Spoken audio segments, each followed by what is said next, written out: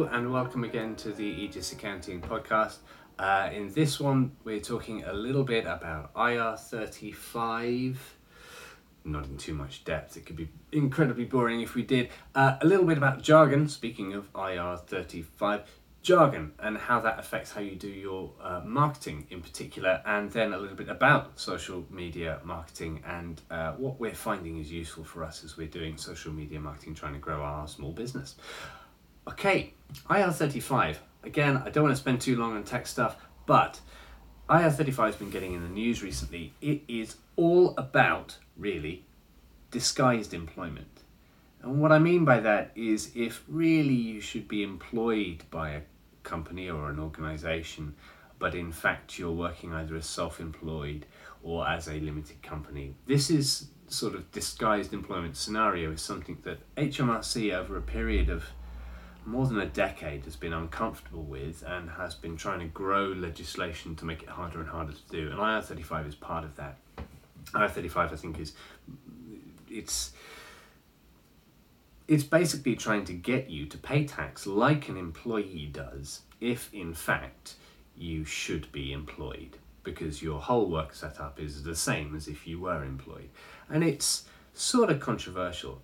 The thing to remember, I think, about IR35 is that there are two different agencies at play here as to whether you're employed or not. To think, two different bodies of the government that think about this. There's the Department of Work and Pensions, who are worried about how you are, whether you're employed or not, whether you are contributing to your own pension, whether pension contributions coming from national insurance contributions being made. They have sort of that aspect on it. And HMRC are thinking about tax receipts and sort of what's going into the system through that, and national insurance likewise. So it's not just HMRC trying to take extra taxes from contractors. There's a genuine messy middle grey area of employment where you might be brought in for only a contract, you might have a short period where you're going to be working for a particular client, and rather than bring you in as an employee and have expenses HR costs, that company might decide to contract your limited company for services for that period. And IR35 is designed to sort of look at that scenario and suggest whether actually you should be paying tax like an employee or not.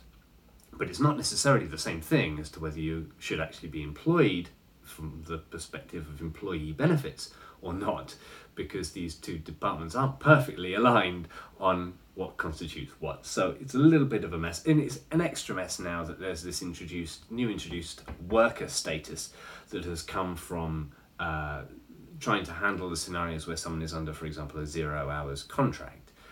Maybe if you work for one of those platform companies, self-employed as a 0 hours contract person, then you sort of know this worker status grants you some employment rights. I think that's what that's to do with, but you're still going to handle your own taxes and whatnot. And plus, if you were working through a limited company, I think whether you fall inside or outside of IR35 for that is just complicated.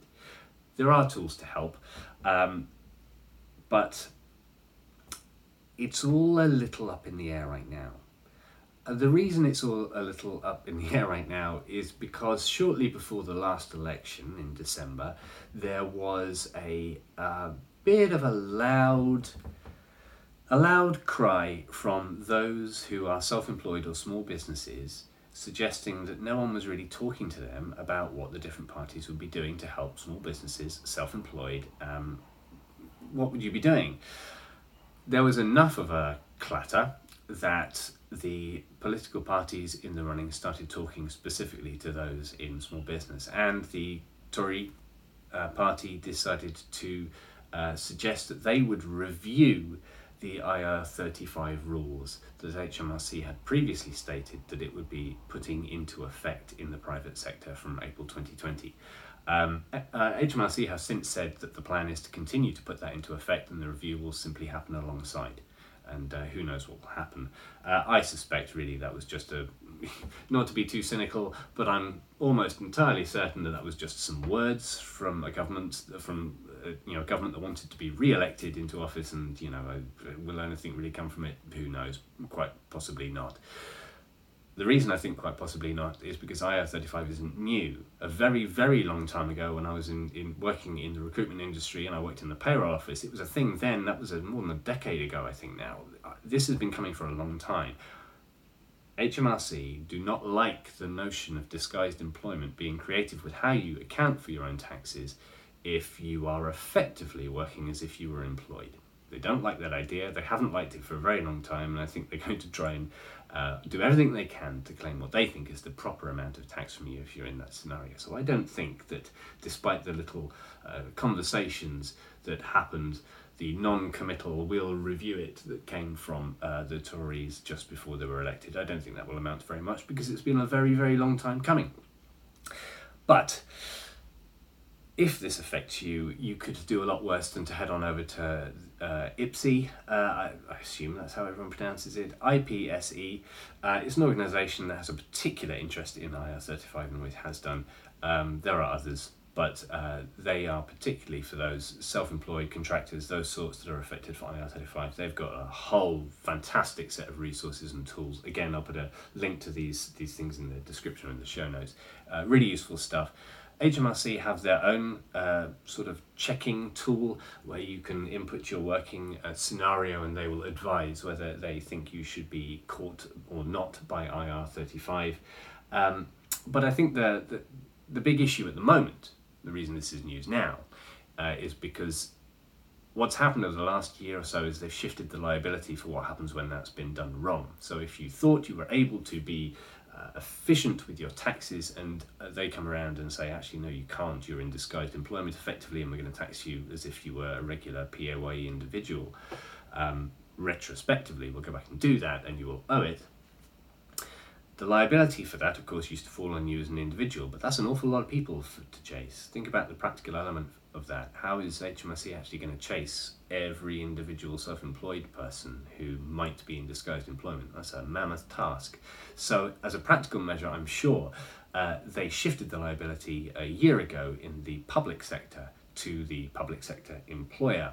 So for example, if you were in the NHS and you were a contractor and you fell the wrong side of IR35 legislation, I mean you should have been employed all along, then the liability for that decision, whether you are in or out and how to treat you, was moved to your employer. And so there was a big move for employers to figure out how they were actually going to deal with contractors. Were they going to allow having contractors working for them or having them as clients, as really would be a client-company relationship for IR35?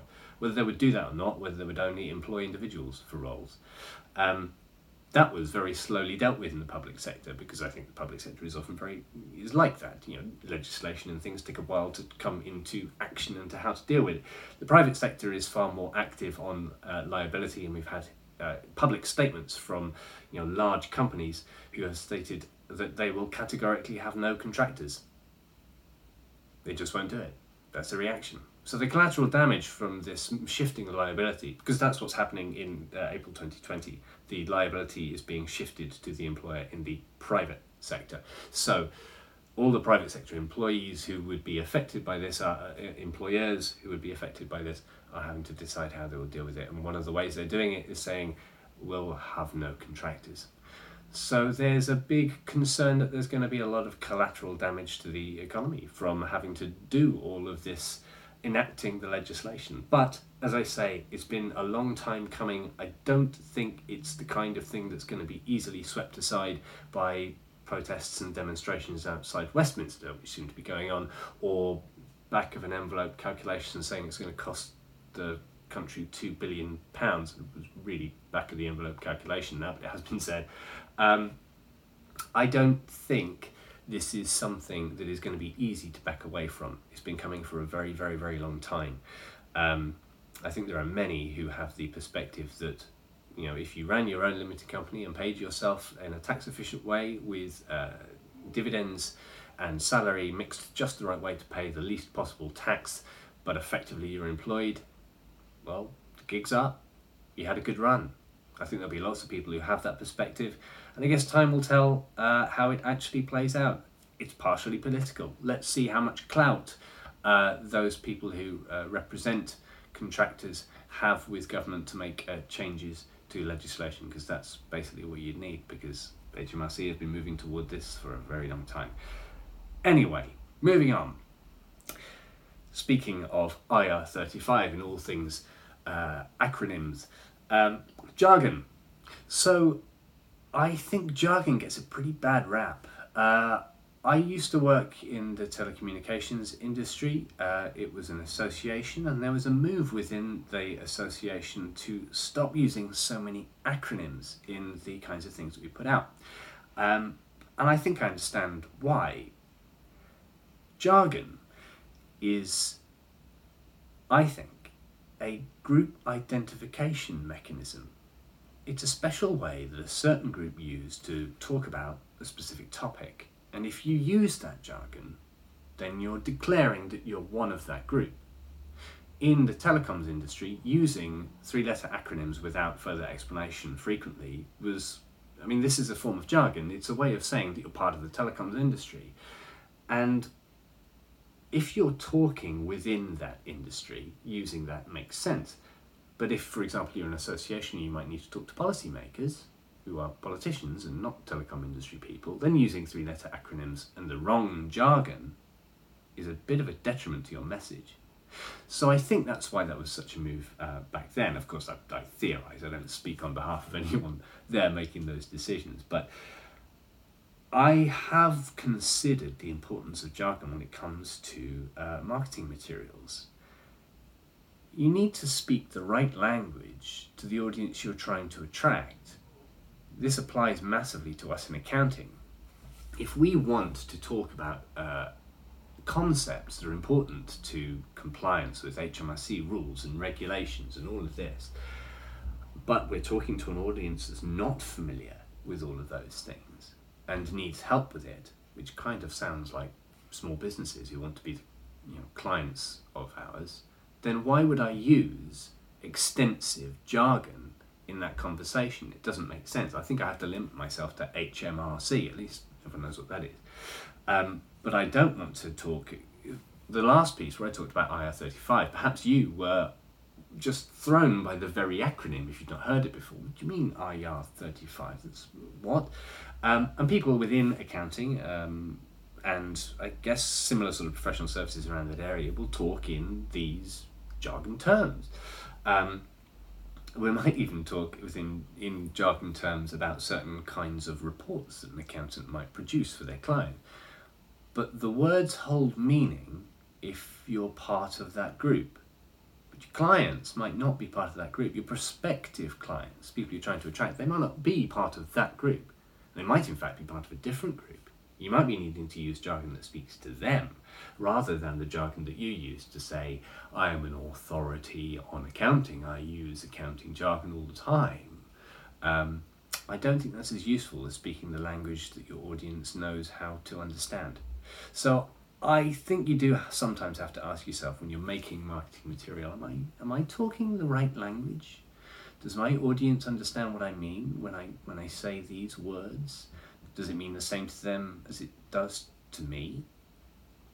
Worth reflecting on. If you're producing marketing material and maybe you're in a complicated service business or you have a technical product and you use a lot of jargon that is internal to that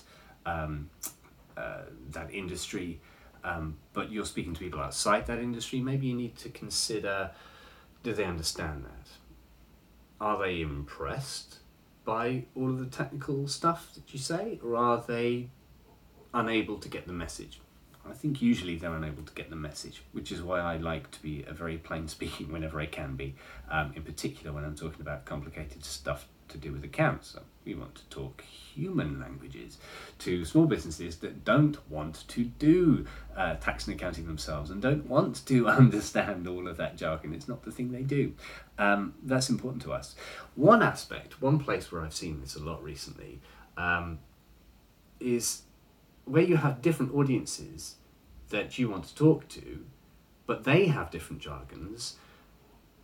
If I record a video aimed for one audience and I speak in their jargon, and another video for a different audience and I speak in their jargon, okay, that makes sense.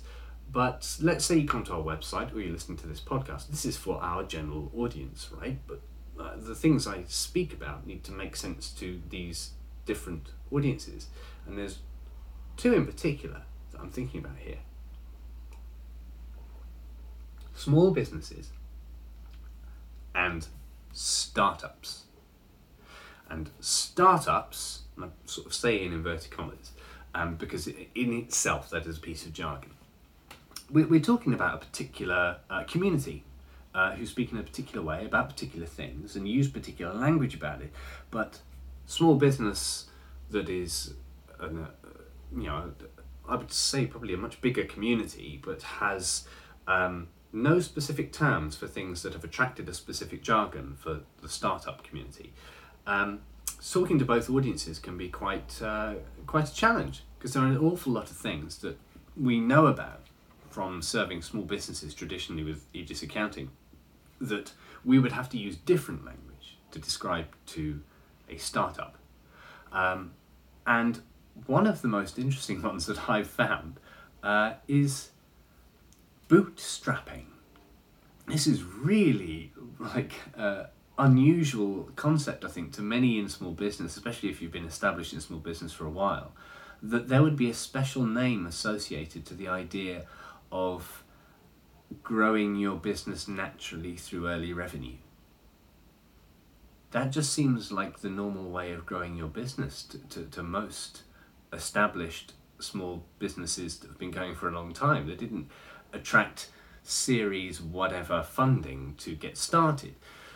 Yes, there is a place for shooting for the moon, and venture capital has played its role in ensuring that they can throw money at 100 different possible future unicorns where they really only expect one or two to be successful, where they make a gazillion times over what they initially invested. Everyone wants to seem to do that in that space, and so you're in an environment where people invest in you and your business on that basis. But that's not what we do at Aegis Accounting. No one's giving us any series whatever funding. We have pulled ourselves up by our own bootstraps.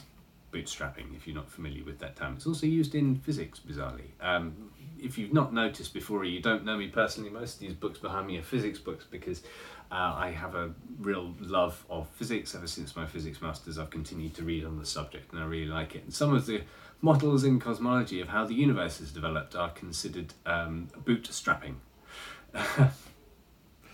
Just, it seems to have got everywhere, that term. But the idea that you can start up, that your startup can grow by naturally bringing early revenue and then growing that and growing bigger and then becoming what you initially envisaged your startup could achieve. But yeah, hoisting yourself up by your own bootstraps. But yeah, to a small business, that term won't necessarily mean anything. To a typical small business that's not within that community, that term won't mean anything, but the process certainly does. So it's really interesting for us, wanting to talk to both of those audiences, to be able to take some of the concepts that small businesses have known about for a very long time and to convey them to a bootstrapping startup. And likewise, some of the exciting, innovative ways that startups go about getting their early revenue, to convey that to people who are unaware of that community and are just considering themselves as a self-employed or small business and are not thinking about themselves in those terms. So if you are one of those, unfamiliar with the other, be aware in your search terms in Google that maybe you might want to use some of the search terms from that particular audience as well. When you're looking on a topic, you might find something there that's useful. Anyway, that was a little bit on jargon and how using the right jargon can help, or using the wrong jargon can hinder, because your audience may not understand the message, how that applies to us. And that particularly applies towards the next thing, which is social media marketing. Social media marketing, along with sales and marketing generally that we talked about in the last podcast, is something that massively attracts vast amounts of advertising spent on you as a small business undertaking a particular service provider or tool provider to help you with social media marketing. It's such a massive buzzword in itself for marketing that you can't help but be massively bombarded by loads of tools, many of them great, some of them not, to try and help you with social media marketing, which is a nebulous and broad term, which doesn't necessarily have a fantastically brilliant definition, but it's got something to do with Facebook and Twitter and whatnot, right? Well, I think if you've been bombarded by a whole bunch of adverts and a whole bunch of tools you've become aware of that might help you with social media and marketing, or maybe even some people who provide services to help with social media and marketing, I think the first thing you have to think about is what is going to be your purpose with social media marketing. What are you actually trying to achieve? Are you trying to do listening?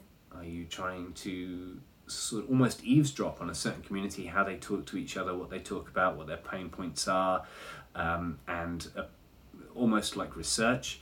Or are you listening to how people talk about your own brand, your business, your industry in general, so that you can create content around that might attract them in almost like a content model that brings people who don't know about you to you on the basis of what you talk about?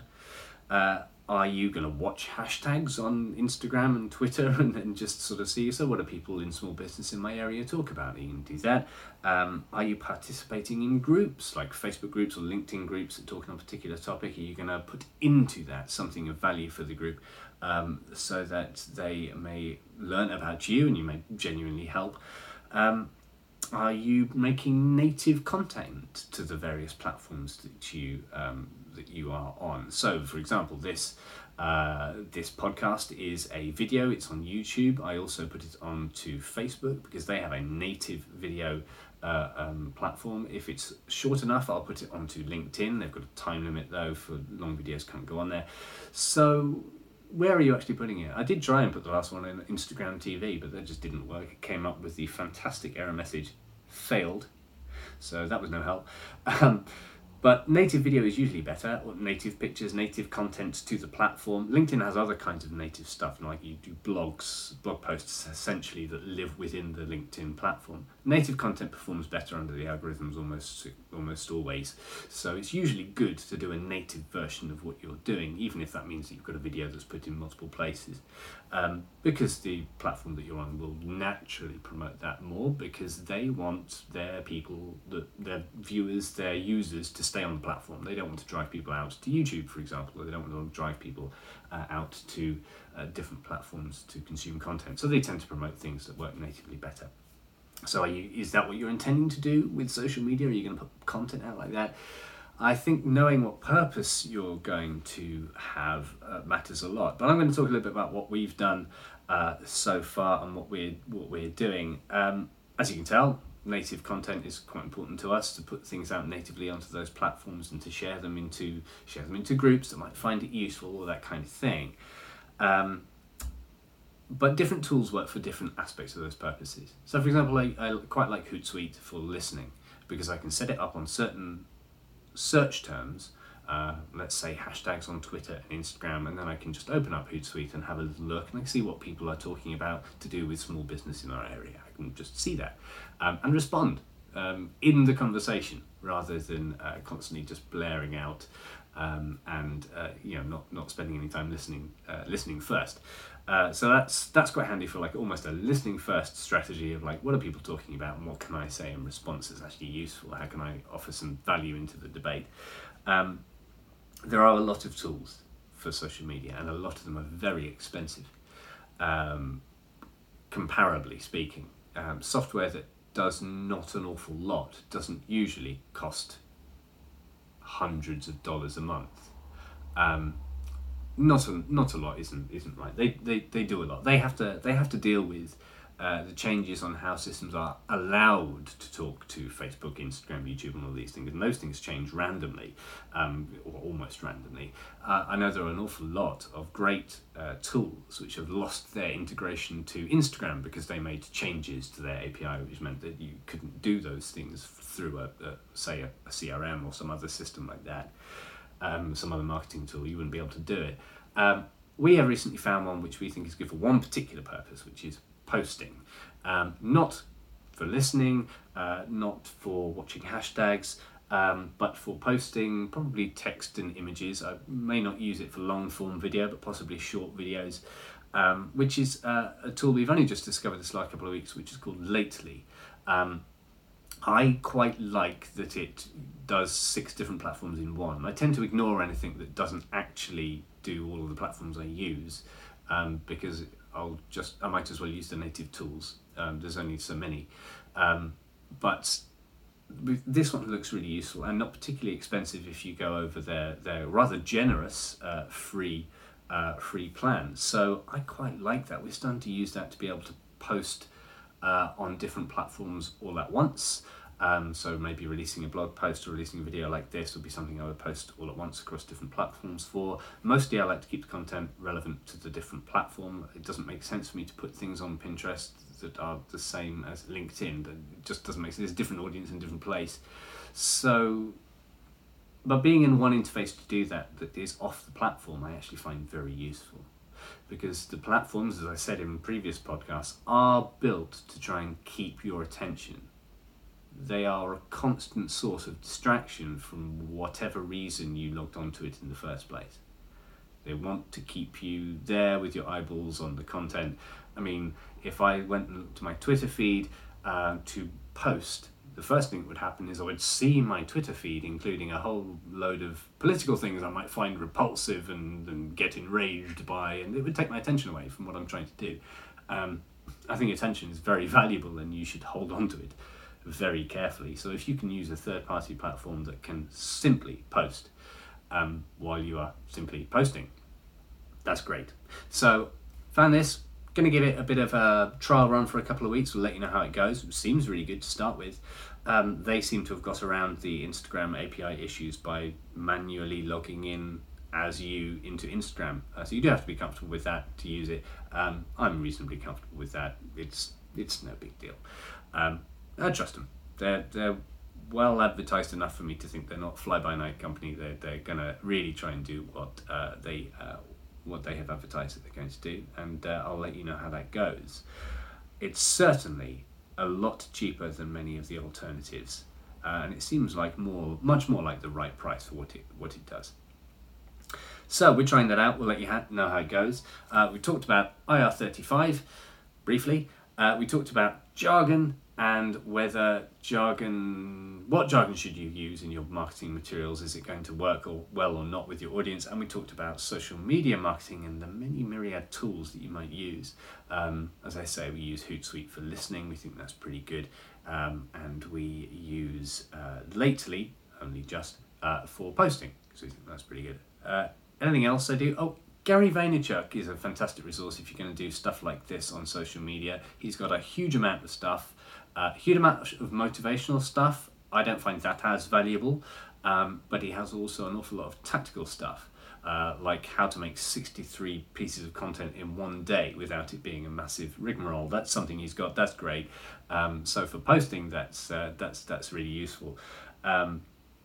So yeah, maybe check out Gary V if you're interested in doing that. Definitely being active on social media is definitely a valuable thing for small business, but figure out what you're going to do, use the right tools to do it. And I know Gary V in particular likes to manually take whatever the content is and use his thumbs on his phone to put it out from his account natively on the platform. Yeah, I can't hold my attention. I'm too easily distracted by the other stuff. So for me, I want something that keeps me off the native platform until I am going there to look at the feed, until I'm going there to see what's going on. Anyway, I hope you found that useful. If you did, you know the deal. Follow, like, subscribe, all the stuff, whatever it is that you do on whatever platform you're watching or listening to this on. And I look forward to talking to you in the next one. Cheers.